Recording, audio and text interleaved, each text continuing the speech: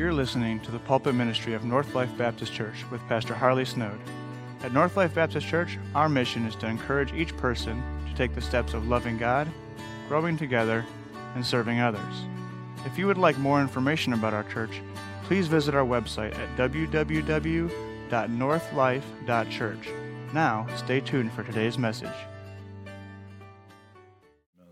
If you will, take your Bibles this morning and turn to 1 Samuel chapter 30 today. 1 Samuel chapter 30, as you're turning there. I hope you have access to that piece and you're regularly taking full advantage of it. If you don't know Christ as Savior, one of the things I'm well aware of as we sing these songs is often we have folks that are right at that tipping point. You're here in church today because you're seeking the Lord and God's seeking you. And wherever you feel like you're an outsider looking in, maybe on those truths or that heart-level relationship with God, it's available to you today. And we're nothing special. We in the room who have that relationship with God, He found us just like maybe He wants to find you today and connect with you and meet not just physical and emotional and maybe even mental needs, but spiritual needs. And we just had a lady visit our church, got saved last night after the service, and God can do it again this morning if that's you, whatever stage and age and wherever you're at today. I know that God offers you that peace, but it comes only through the Prince of Peace, and that's Jesus. You have to repent of sin and receive Him as Savior, so I trust you'll yield to that today if that's your need. We'd be thrilled to partner with you in that. It's 1 Samuel chapter 30 today. We're going to read the first 6 verses together, and last night we talked about incremental stress and processing that in a way that pleases the Lord. And if you weren't able to be with us or track with us online, we invite you to catch up with that. You can find that on our Facebook page and our YouTube channel, but I hope you'll take advantage of that. That was more of a principle-based study. Today we want to look at a narrative section of Scripture and see how stress is to be processed in real time and space. And so let's pick up at the end of really a phase of David's life just prior to him becoming king. Verse number 1 of 1 Samuel 30 says, "And it came to pass when David and his men were come to Ziklag on the 3rd day," this is hometown for David in this moment, "that the Amalekites had invaded the south and Ziklag, and smitten Ziklag and burned it with fire, and had taken the women captives that were therein. They slew not any, either great or small, but carried them away and went on their way. So David and his men came to the city, and behold, it was burned with fire, and their wives and their sons and their daughters were taken captives." So try to put yourself in that scenario. Verse 4, "Then David and the people that were with him lifted up their voice and wept until they had no more power to weep. And David's 2 wives were taken captive, Ahinoam the Jezreelitess, and Abigail the wife of Nabal the Carmelite.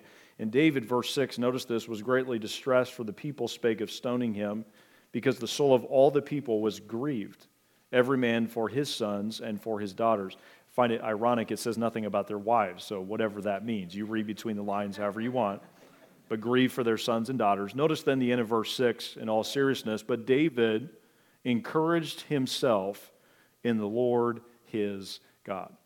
And so I want to look at, secondly, today, not only processing incremental stress in God's way, here it is, resolving traumatic stress God's way. Let's pray and ask the Lord to help us today. Lord, thank you. Thank you for these rich songs, and Lord, each of these here today entering into our worship and whatever phase of their walk with you, their relationship with you that either has begun or is continuing or maybe is about to begin today as they yield to your truth. I pray that you would help us, Lord, where stress is not resolved, it's not processed and resolved through the methodology and the prism of your word.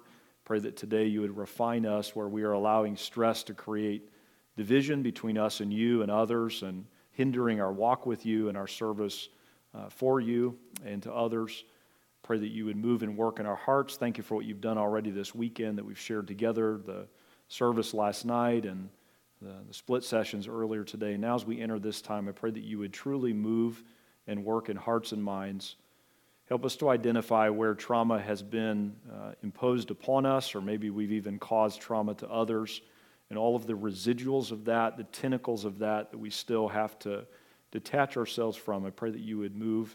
Pray for several who are dealing with difficult situations even this morning, some hospitalized overnight, and the what-ifs and challenges and grief and just all kinds of things in this room. I pray that you would soothe and steady hearts. You would transform our minds and our hearts to be aligned with you better as a result of our time today. And we'll thank you for it in Christ's name. Amen. So our theme this weekend is stress. And as I mentioned, we began that last night and then talked about how it uniquely is processed by men and teenage young men, and then also our ladies and teenage girls as well. But I wanted to give you just a brief summary of stress because I think often we are not identifying what is a root cause of much of what we're facing in our society today.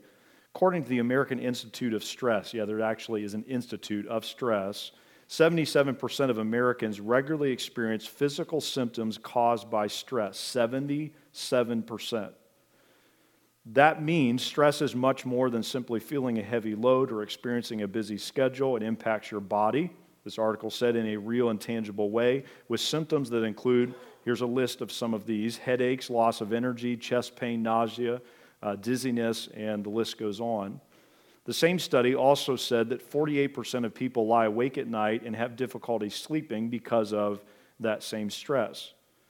So here would be the thought in the room even this morning as we gather: 8 out of 10 people in this room are dealing with stress, whether they've identified it or not. And that's not to play victims, okay? That's not the spirit of our weekend, but it's to identify where the gospel and the truth of Jesus Christ needs to be brought to bear. 8 out of 10 in the room this morning. And then if you think about it, both in this service as well as maybe if you're stuck in traffic, almost half of the people that you interact with are not sleeping as much as they should. They're sleeping less than they should on a regular basis. Isn't that a little scary to think about, especially in traffic, that 1 out of every 2 cars, the guy could fall asleep or could be impaired by a lack of restfulness the night before. And so it impacts us in many different ways. And so what we're speaking to today is the gospel applied to real life. Sometimes the gospel in the Word of God is just given in an academic sense or an abstract sense. We want to speak confidently to the core issues that we all are dealing with, maybe even this morning. Now, may I say this before we begin, and I touched on this last night as well, processing specifically traumatic stress has less to do with the externals. I'm not minimizing the need for counseling and support and processing wherever you have had trauma in your life, but it has less to do with what has happened and more how you're processing it on the inside. And so with God's help, we want to seek to change or transform where those things need to be adjusted. Now, last night we talked about what we called we talked about chronic stress, which would be something where there's kind of like a low burn, there's a slow burn of challenges and burdens and stress in our life. Maybe it's just incremental things that are always happening that reach critical mass in some way. Today we want to talk about acute stress and the results of that in our lives even as believers. And most would define this, acute traumatic stress, as this: the development of specific fear behaviors that last from 3 days to 1 month after the traumatic event. So it's not something that just leaves within a few minutes or hours. This is something that persists, that we have trouble shaking ourselves free from. The symptoms would be the result of possibly witnessing a death or threat of death, a serious injury or assault. Other traumatic events would be a physical attack. I think I mentioned this a few weeks ago, but one of our missionary friends in South Africa, their house was broken into in the middle of the night while they were there. And they posted some of the video footage of that incident. Having your space, your personal space violated. That's something that you don't just recover from overnight. And so these lingering effects of assault or attack, or even maybe hearing of it in someone else's life, consistent exposure to that can also lead to this situation. Now, if you go back to our text, to verse 6, you find a word used of David. Now, David is going to be king. He's the sweet psalmist of Israel. All these monikers and labels that have been ascribed to him. But notice the beginning of verse 7. It says, "And David was greatly distressed." David was greatly distressed. The word distressed that's found there in verse number 6 has this idea: to bind, to be distressed, to be in distress, and then this idea: to be cramped, to be narrowed, to be scant, to be in a strait. So basically, you're restricted by what has happened. May I submit to you lovingly today, one of the saddest things that I observe, both in my own life at times and in others, is seeing a believer whose faith, hope, and love have been narrowed by something that the gospel can free them from. I'm not saying with a zap, I'm not saying this is an instantaneous thing, but through a process of intentional faith and hope and obedience, we don't have to be narrowed by our trauma. We can actually be freed from it and through it with the Lord's help. So here's the question as we begin today. In a world filled with distracting and intense stress and trauma, how do we stay locked in upon the God of all comfort? Let's talk about two areas that we need greater focus in that will help us with this area of trauma. Number one, let's talk for a few minutes, first of all, being focused when we are distressed. Oh, I didn't show you this picture. Let me do that before we move on. So this is a grave marker for a gentleman named Mel Blanc. You may not know of him, but if you look at the first line, you see the first line above his name? That's all, folks. Does that ring a bell for us that are over the age of whatever? Mel Blanc was known as the voice of Bugs Bunny, Woody Woodpecker, Daffy Duck, Porky Pig, Tweety Pie, Sylvester, and a bunch of other Looney Tune characters. And then he also, as if that was not enough, he was the guy in the closing credits. That's all, folks. That's all, folks. You know, he would say that to close out the special or the video or the movie. And so they put on his gravestone this statement at the very end. That's all, folks. You know what's interesting to me, and the reason I show that this morning is the disposition of even death, how we process death. So little of it is actually the death and the loss. It's how we believe about it, how we view it.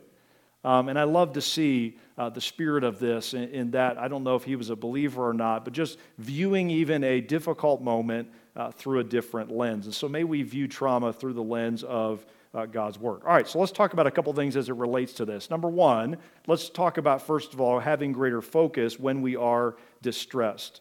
Focus when we are distressed. Any of you men especially remember in the room back when COVID first hit and they shut down all of sports, like all of it. And we're like now I have to talk to my wife and like what is that? I don't know how to do that. And just sports was just obliterated. And I remember talking to some of the men. We weren't worried about the world dying of some large pandemic. We were going to die of boredom. Okay, that was our concern. And I remember the boys and I, especially when sports first started coming back, like ESPN would carry like a cherry pit spitting contest. And you'd be like, come on, like you want something to cheer for. It's live sports. It's two guys spitting these things, gross things, 10 feet out from them, but you would cheer them on. And one of the things we got on a little bit, I haven't seen it lately, but my boys for a while were watching something I'd never seen on TV before called World Chase Tag, where they have two guys on the opposite end of this enclosure. The one is it, if you will, and the other guy's running from the guy who is it. And they do interviews afterwards, and they have all this hype, and there's bars and ramps and stuff they run around on. But the one guy, literally, like when we were all in elementary school, is chasing the other guy on live TV. Can I just tell you, as it comes to focus in our life and being focused on what God wants us to be focused on, listen to me. What we do and what we look at after the enemy says, tag, you're it, shapes much of where we're going to end up at the end of that crisis. And we've all been dinged and we've all been tagged, and probably not too far removed from this moment. What are we doing when the enemy tags us? And so we're looking at this moment in David's life, a low ebb, if you will, and his build up to assuming the throne of Israel. Notice the focus that David exemplifies. All right, let's talk about two things that we can learn from this situation. Number one, biblically resolved distress that leaves you powerless. That leaves you powerless. And we see here in the text that these men were stripped of their power. They had no power left to resolve or to even process this situation they stumbled upon. Now, if you go back to verse 1, it says, when David and his men were come to Ziklag on the third day. That's a key phrase. From what we know, Aphek, which is mentioned back in chapter 29 in verse 1, which is in the Sharon region, likely was 70 miles from Aphek to Ziklag, and they covered that entire distance in only 3 days. Which means when they came over the hill, I assume there was a hill before they saw Ziklag, they had traveled at a forced march pace for 3 days. And so they're already, I'm sure they were pacing themselves. I'm going to come home to some good cooking and going to be with the wife and kids, and I'm going to kick up my feet. And as they crested that hill, already in a place of great weakness, they discover now their worst nightmare. And so David and his men come now on the heels of this forced march, and you see them discover at the end of verse 1 that their hometown has been burned with fire. And in verse 2, their family has been taken. Let me give you a couple things under that we need to work through as we feel powerless in the midst of a distressing season. Number one, grieving. The first thing that often leaves us powerless, grieving powerlessness. I was at a Valentine banquet 2 days ago. A pastor friend of mine in Mount Vernon invited us to be there and minister to their family. And I shared a statement in that Valentine banquet. Here's the statement about grief. Grief, it's one of the best definitions I've heard practically. Grief is just love with no place to go. And I shared that statement in our devotional there.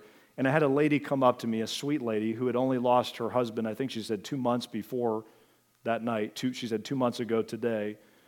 And she wanted to make sure she got it written down right. And she was just processing the grief. I could see it. She didn't say much. And I can't fully empathize, but we care for you. Heidi and I will be praying for you. Grief that leaves you powerless. And so we see David here in verse 2. He realizes that his family has been taken, the families of those that followed him. Verse 3 seems to indicate that it's just been burned. In fact, the smoke was probably the language there, the tense of the verbs, that likely it had just happened and still was smoldering as they begin to walk through the streets or the lanes between the residences they're looking for their loved ones. And then in verse 4, you notice that there's this great lament. They lift up their voices and weep. Notice, until they had no more power to weep. These grown warrior men reduced to powerless grievers. And in verse 5, it adds the personal note of David's own family being taken and all that he had to have been lamenting in that moment. Can I encourage you today that when you enter a season of trauma, that grief is actually not the antithesis to healing and restoration and renewal, but it's the means to it? I think especially we men at times, we fight that, and maybe you ladies feel that pressure socially at times, but grieving our losses is actually one of the healthiest things that we can do. And so you see David wisely, not immediately springing into action, but allowing the process of grief to be played out in the hearts of not only his own heart, but the hearts of his men that were around him. And I've been thinking about this as it relates to COVID. There's some in this room, you lost your spouse, and we didn't even have a funeral for them. Or we did, and there were only 2 or 3 of us that were able to attend that service. And it's interesting to me how grief has to be a part of us processing trauma, or we cannot receive the healing that God gives us. And I just want to ask you today, again, this is not a let's all commiserate and just, be victims this morning, but are there things in your life that you have not properly grieved, and that's why you can't shake it?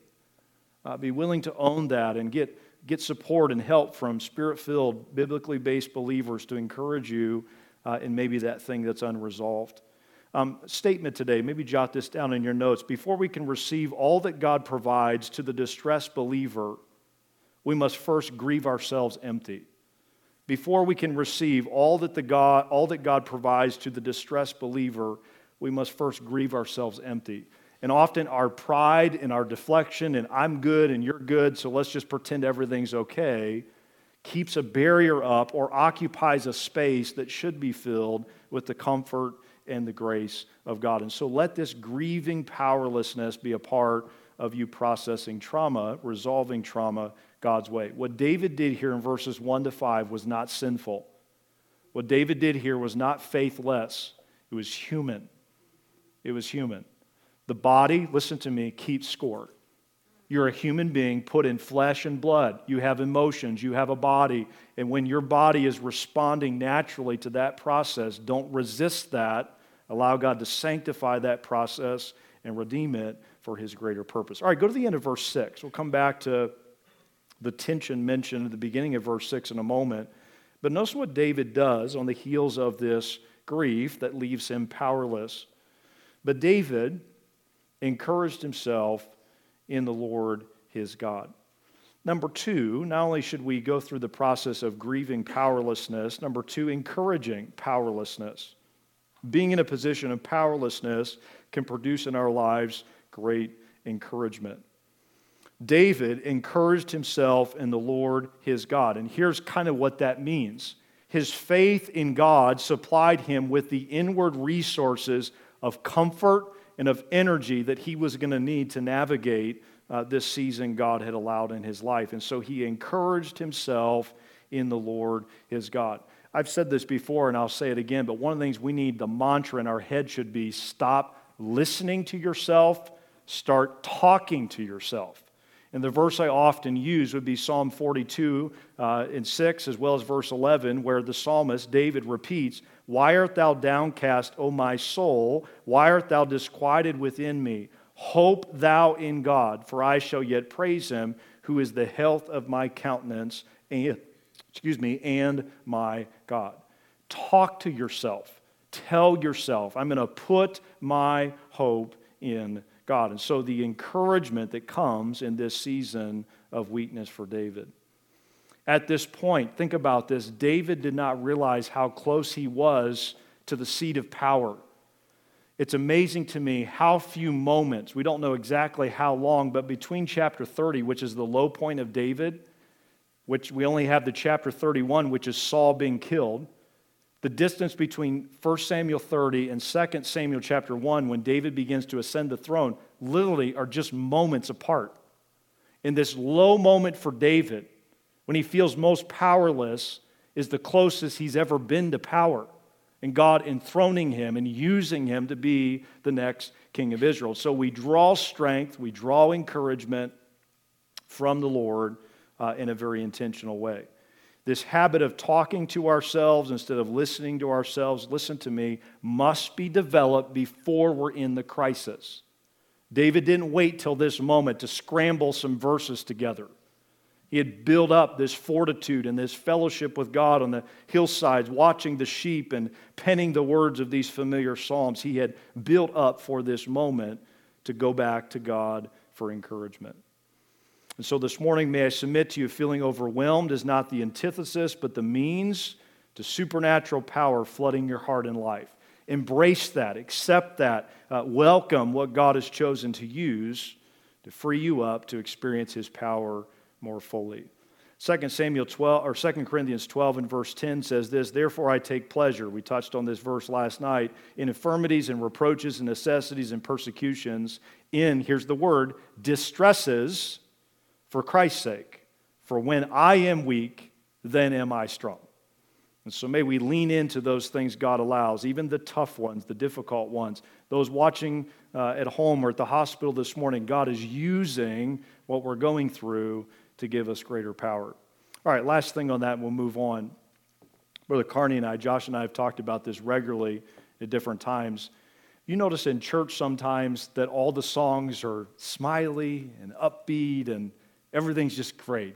God's amazing and life's just perfect. And if we're not careful, our praise can almost lean toward a prosperity gospel in its feel.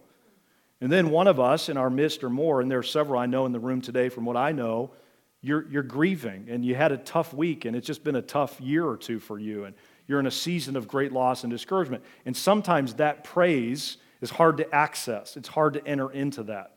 And so we've been talking about, and whether you've picked up on it or not, we've worked in what are called laments, or just, God, I'm working through things, and yet you're good and you're faithful, and processing the realities of living in a fallen world.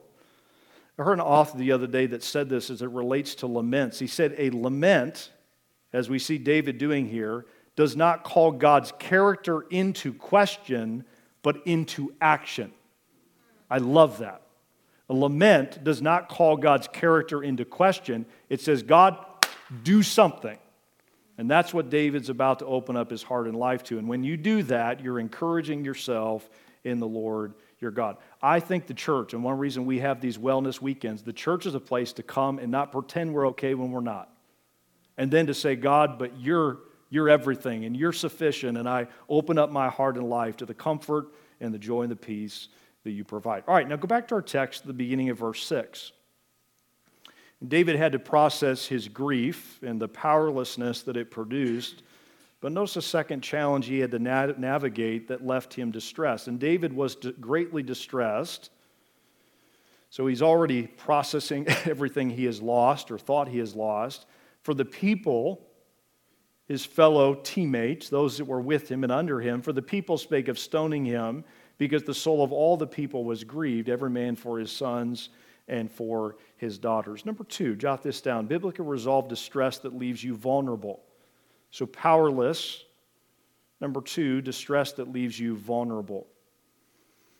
Not only does post-traumatic stress, if we want to use that term, leave you feeling powerless, it also often leaves you extremely exposed and vulnerable to follow-up attacks. David had no resources. He had, in fact, his own men that he had stood with and fought with and marched with, they're now turning on him. And what is he going to do in the midst of this season?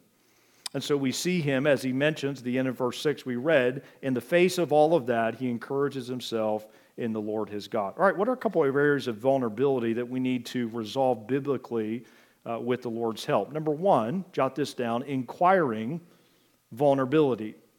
Inquiring vulnerability. The longer I live, the more I think it's less about having the right answers, and it's more about asking the right questions. All the answers have already been settled, right?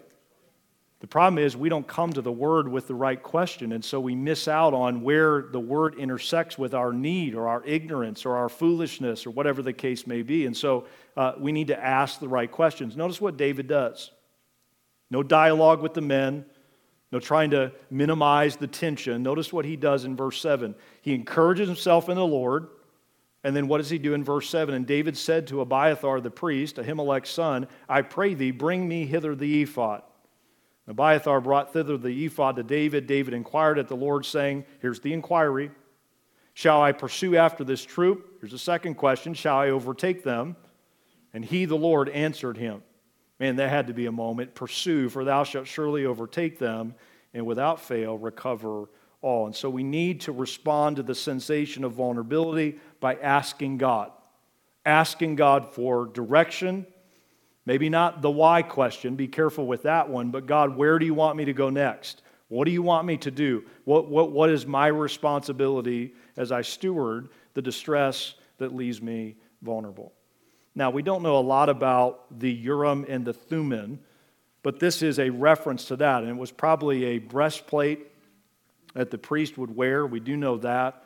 But as far as how it would work, how did they consult God through this mechanism, these two stones, the Urim and the Thummim? That's fun to say. What was the significance of that? It's only referenced a few times in Scripture, but was typically used to seek God on questions or crises that were beyond human perception, where the one leading, specifically the nation of Israel, didn't know what to do next. They would use this as a source of direction from God. And the best guess that we have would be one of the stones, if it lit up, was the positive. Yes. The other stone, if it lit up, was no.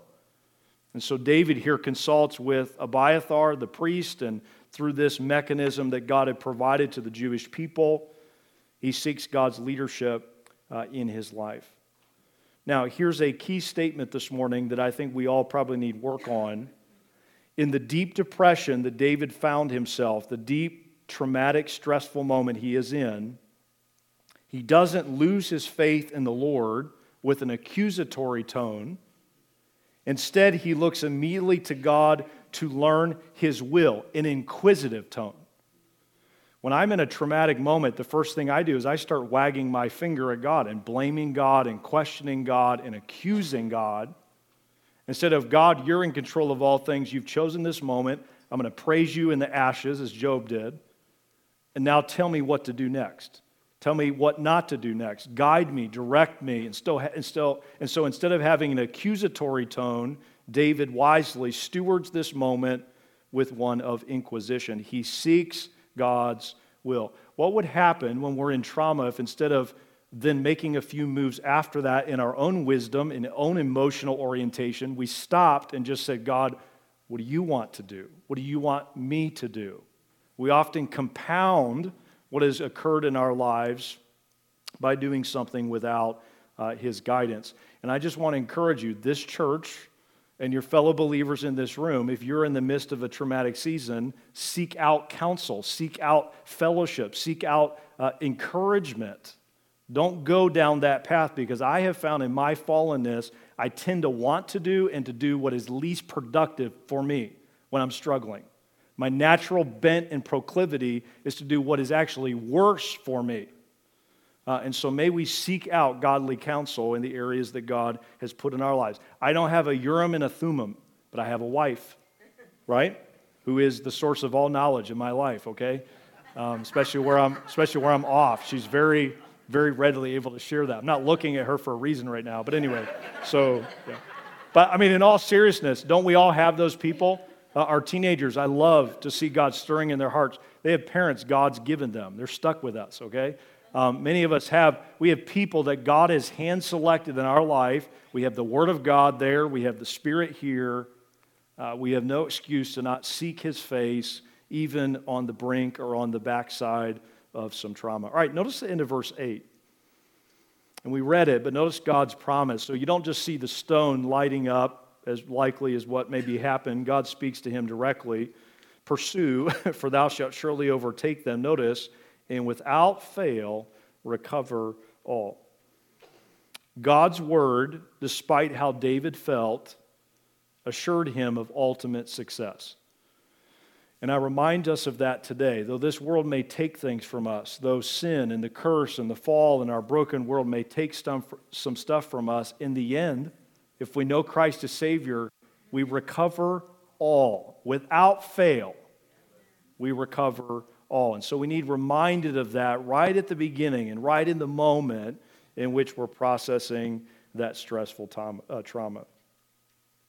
Kind of this key statement this morning as it relates to this, David so wisely models for us.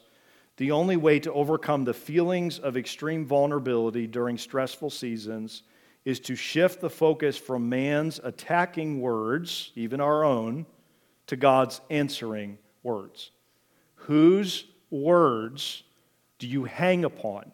Whose words do you bank upon when you're in the midst of a difficult season?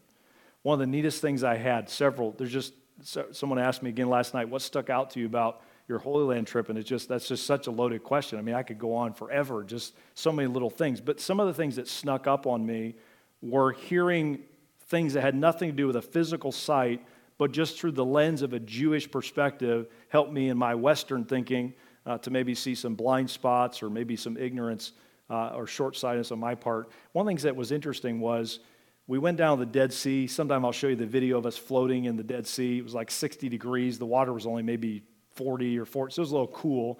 But you just walk out and there's just shelves of salt, like how there'd be like sandbars. They're just salt out, and you just walk out and you literally just sit down and just lay back. And you don't even have to have your feet in the water, your arms, just your back. All you need is just your back. You can stick your arms and legs straight up and just float. It's the weirdest thing. It's a little hard to get up after you get down there. But it was just but anyways, we were driving down the Dead Sea. The Qumran caves were off to our right. We went up Masada and experienced some of that as well.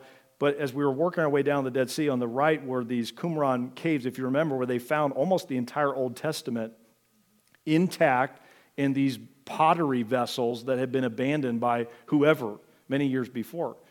So we're driving down, and the guide's telling us about it. We didn't stop at the little museum that's there for sake of time, but the guide was telling us this, which is so neat. So in the museum, there are none of the originals they found in the caves. He said, but they are kept here in Israel in a nuclear blast-secure vault in an undisclosed location. And then he said this in he was Swiss accent in English. He said, isn't that interesting when we think of the verse, heaven and earth shall pass, but my word shall never pass away.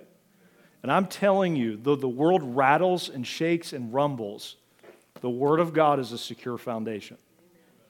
It's secure not just because the Israelis have it in a bunker this morning or this evening for them, but it's secure because it's based upon the character and the compassion and the sufficiency of our God. And so whose words do you turn to? I know me when I'm stressed and going through a difficult season, I talk a lot and I reach out to a lot of others before I get centered on the Word of God. And so may David's example give us the model to inquire of the Lord before we do anything during a stressful season. All right, go to verse 9. So David, all right, he gets clarity from God. Notice what he does. So David went. Think about how depleted he is, how overwhelmed he is. He is spent, and yet God tells him to go. David, verse 9, went, he and the 600 men that were with him, and came to the brook Bezor. Number 2, not only must our vulnerability be that of inquiry or inquiring of God, number 2, obeying. Obeying vulnerability. Assured of full recovery, David now leads his men who are still grieving and probably still wiping the tears from their eyes and the death look they're maybe even giving to David, and he says to them, God's told me what to do. And so he encourages them to get up again and to go after these Amalekites as God had instructed. I don't know if I've shared this illustration before, but there's a group of guys called Do Perfect. Have you heard of these guys? And they do all these trick shots, and I think we talked about them.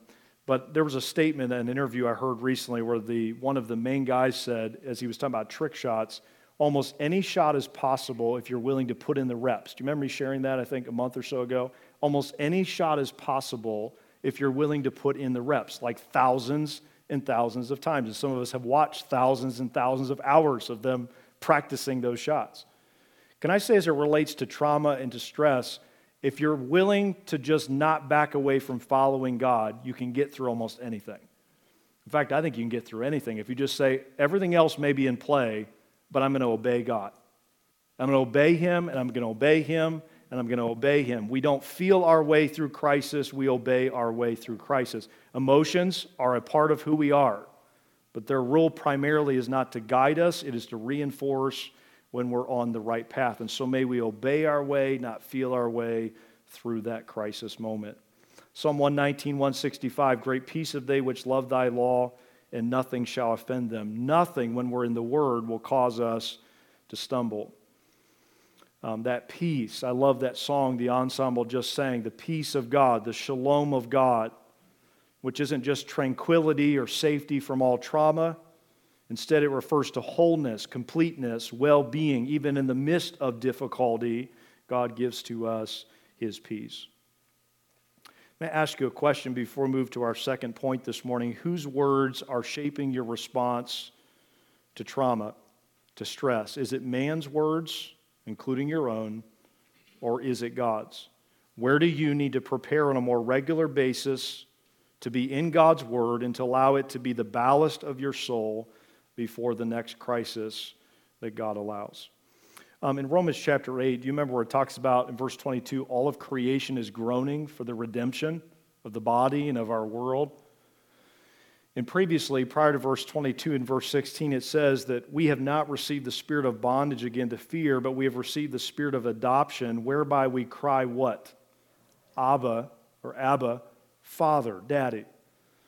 One of the coolest things about our trip was we went to Shiloh, was the one site I remember where the tabernacle was for almost 400 years, and the sons of that tour guide I mentioned to you were with him, and they were wandering around. This is a site with remnants of ancient civilizations, and they would pick up a stone or they'd pick up a piece of pottery. Pottery was everywhere there, and they would say literally, Abba, Abba, like, is this significant?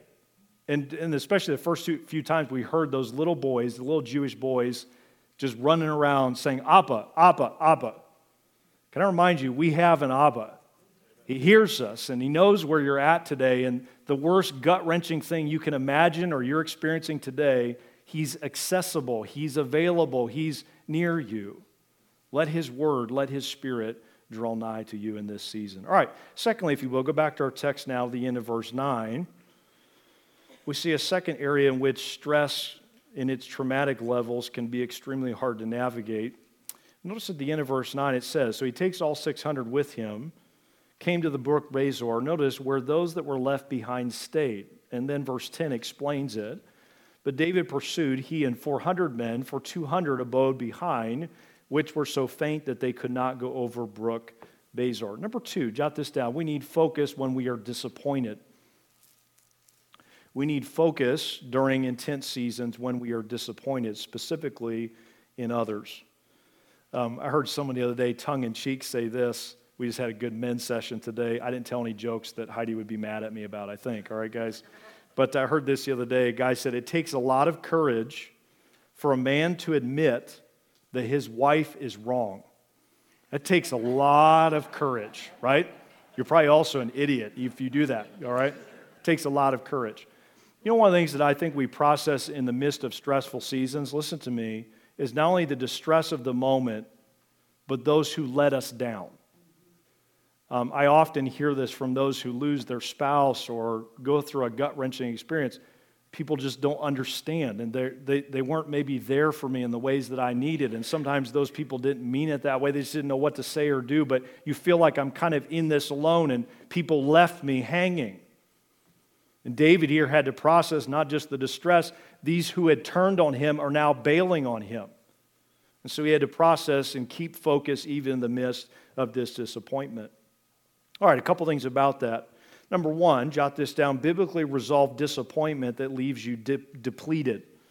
Biblically resolved disappointment that leaves you depleted. There's nothing that compounds trauma like having people falter when you most feel powerless yourself. They aren't in the midst of a difficult season, but they don't stand with you, and they don't pray with you, and they don't support you through that for whatever reason. And what we do when we feel that disappointment determines whether the trauma will be resolved or it will be perpetuated. We have to deal with the disappointments in those seasons. All right, notice what David deals with. First, jot this down, idealistic depletion. So the ideal, what he would have preferred was not 400 men chasing the Amalekites, but all 600. Idealistic depletion. He missed what I'm sure he would have longed to have in this group. It's interesting because where it talks about them being faint, 200 abode which were so faint, that word in the original, in the noun form, has the idea of corpse. They literally were like dead men. They had literally nothing left. They had been forced marched. They found and discovered their families missing. They were physically, emotionally, completely depleted. So David had to be willing to move on after he leaves them, the beginning of verse 10, but David pursued. He moved forward despite a less than ideal situation.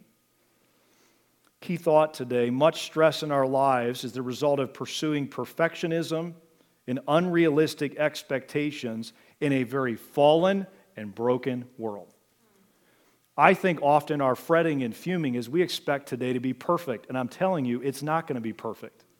And we expect everybody to know what to say and when to do it, and life just, are you kidding me? And yet I enter days with that same mindset. And the stress and the fretting and the fuming is when any inconvenience horns in on that perfect scenario we have in our minds. I was on the phone with a pastor on Friday, just took over. He's been a senior pastor for 6 weeks, and I was asking him how that's going, and just excited to see new young men willing to serve in ministry. And I was encouraging him because he's in the honeymoon phase. Everybody loves him. He's amazing. His sermons are so great and all of that. And I'm like, that's awesome. I love to hear that. But that's going to end, okay? And I tried to lovingly, as he already knows in principle, and I said to him this idea. I said, I think you need to think about, for what it's worth, stewarding well this kind of this runway you have to prepare for the first crisis or disagreement or tension you're going to have in your church. I said, I would be investing in that and preparing for that and not wait until it happens and be shocked by it. But the analogy I used with him was this: in boxing. Boxing isn't maybe as mainstream as it used to be as far as everybody being in the loop on who the heavyweight champion of the world is. But boxing, they have a term they use called rolling with the punch. And the idea is that you know the opponent's going to swing, right? You know the opponent's going to punch. You actually absorb a lot of the energy of the punch by seeing it coming. And the analogy I would give you, or the application of that, would be this. We need to roll with the punches more of what we know is going to be a part of our day-to-day. Like, we're shattered by things that we should at least be able to roll with a bit. We all in this room, outside of the resurrection of Jesus Christ, are going to die, right? And probably before we die, someone we love dearly is going to die. Many of you have had that, and you're still navigating that. And we go through illness and sickness and despair and depression. It's all a part of living in a broken world.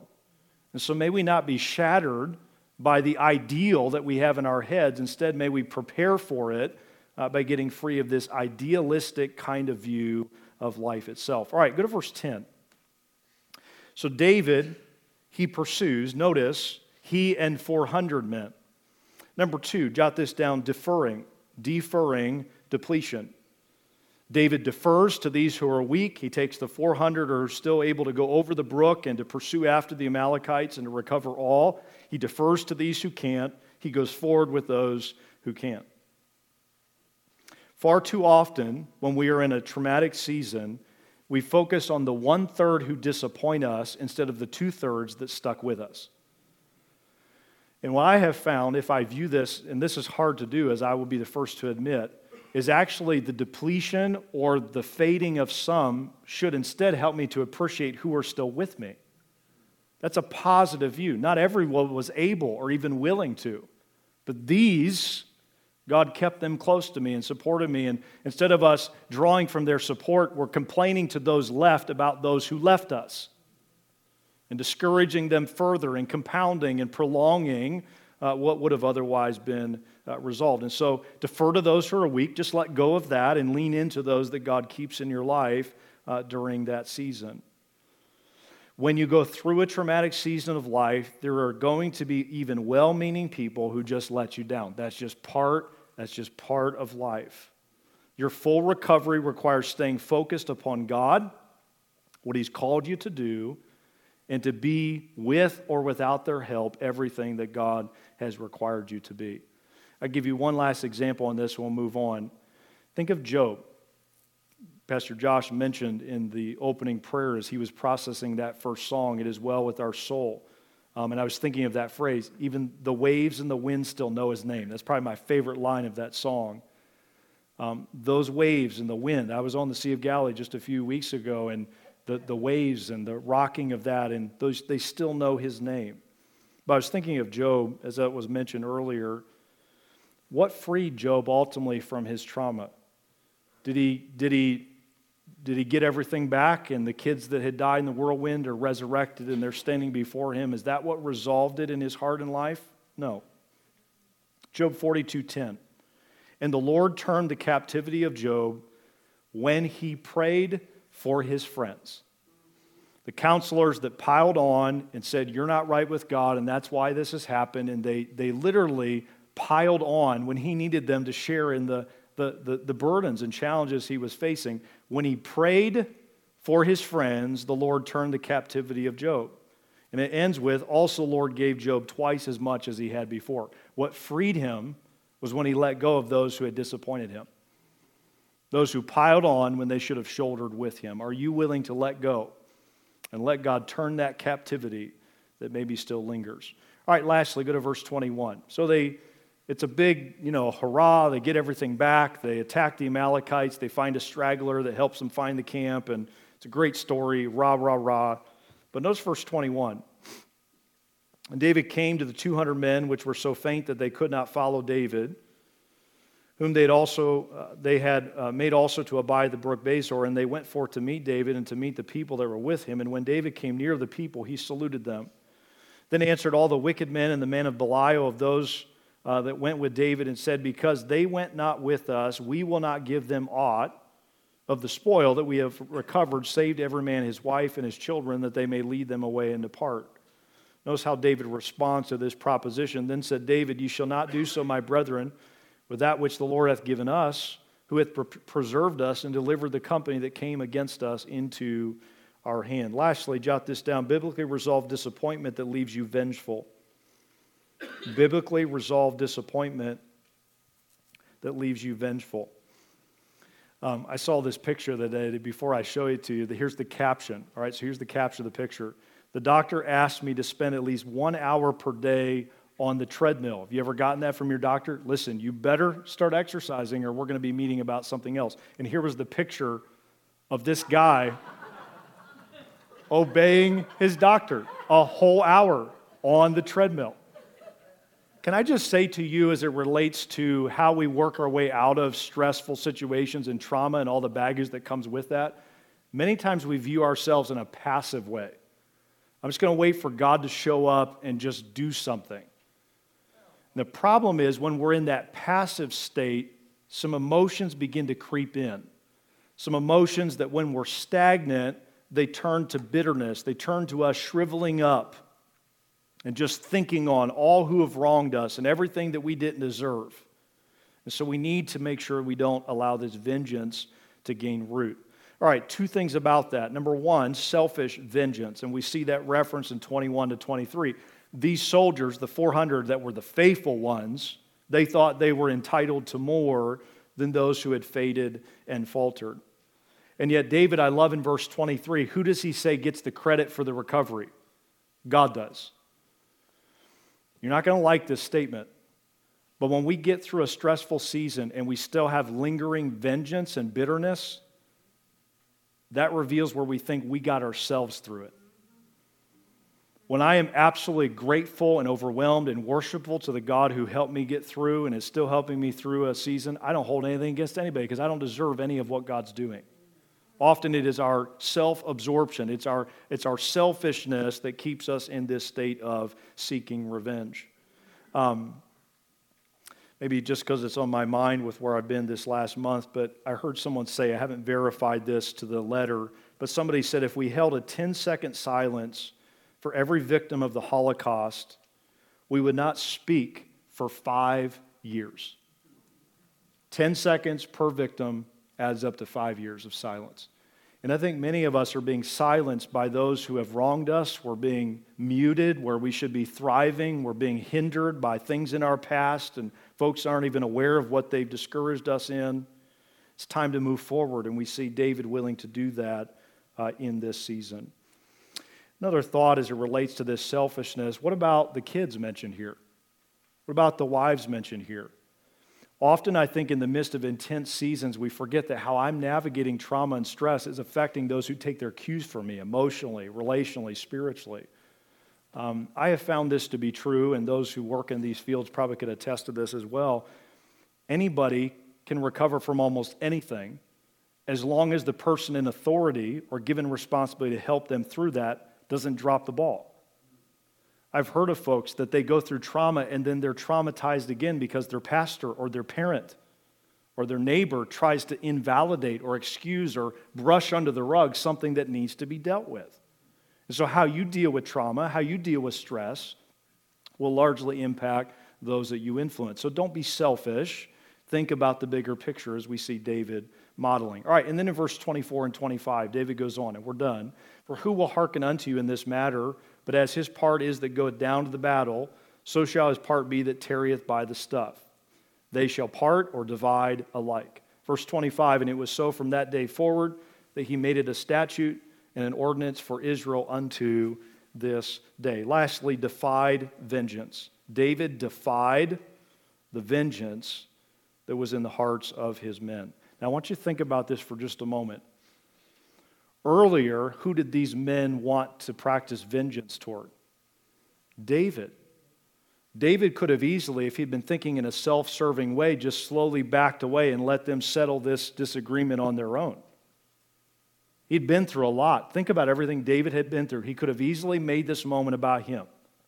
But he was a leader. He was a servant. And instead, he interjects himself into this tension and points them in the right direction that continued to be an ordinance in the nation. There's a question I hear bannered about a lot, and unfortunately I think we often have a wrong view of it. Here's the question I would ask you, and then you think in your mind what would be your answer. Do we have to wait to forgive someone until they ask for forgiveness. All right, thank you. I'm glad to hear that. There might be a few that you were thinking the opposite of that. The Bible is clear. I could give you multiple examples, but Mark 11:25 would be one. When you stand praying, forgive if you have aught against any, not if they ask, that your Father which is in heaven may forgive you your trespasses. We are to grant forgiveness to those around us. Now, can it be fully received and applied? No, without their receiving of it and asking for it. But we grant to them forgiveness. Key statement today. You must forgive whether a person has asked forgiveness from you or not. Here's the thought, not original with me. Only after you do that will your pursuit of justice be about justice and not vengeance. So a wrongdoer needs to be held accountable.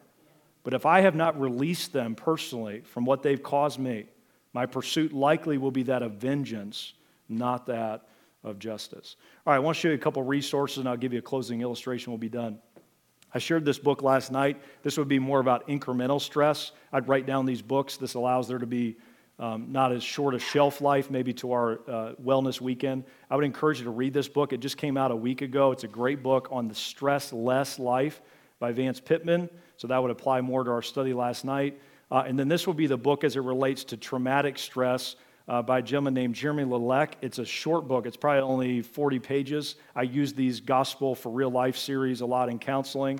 There's ones on other resources as well. But this one specifically is on post-traumatic stress and speaks the Bible and speaks truth and deals with the other issues as it relates to trauma. So those would be two resources I would encourage you to check out and purchase if the Lord leads you to do that in the weeks to come. All right, I want to show you one last picture, and I think this illustrates our point today. The lady you see in front of you is a lady named Hannah Catton, who for some time, according to the article that just came out this week, told doctors something was wrong with her body. And again, Hannah, the lady on the left, it's the same lady, but in that period of her life, kept going to the doctors complaining of extreme pain and physical irregularities, that she knew something was off. And after almost a dozen physicians had told her that she was young, she was healthy, and they actually had ascribed it simply probably just to a little too much stress, she kept struggling and gained weight and had all kinds of struggles. And finally, just this past fall, she collapsed in pain and just went to the emergency room and said, listen, something is wrong with me. Something deeply is wrong with me. And so they looked further and found on one of her ovaries a cancerous tumor roughly the size, 4.5 pounds, roughly the size of a volleyball inside of her. And that's her undergoing treatment. They just released the story this past week as she's recovering. Everybody was saying it was external. Everybody was saying it was superficial. But there was something inside of her that had to be resolved and was only growing and metastasizing as it went. It had to be dealt with. And I'm just telling you, stress has to be dealt with. Trauma has to be dealt with. And the only way to deal with it is to own it and identify it and respond to it the way we see this man David that we so respect doing. And so our focus must be upon the Lord. All right, I read this and then we'll pray. Remember we talked about the moon landing. Some of you don't believe it happened. We won't open that can of worms today, okay? Maybe I don't know. I won't let you know which way I feel on that. I know the earth is not flat, okay? Just for the record, okay?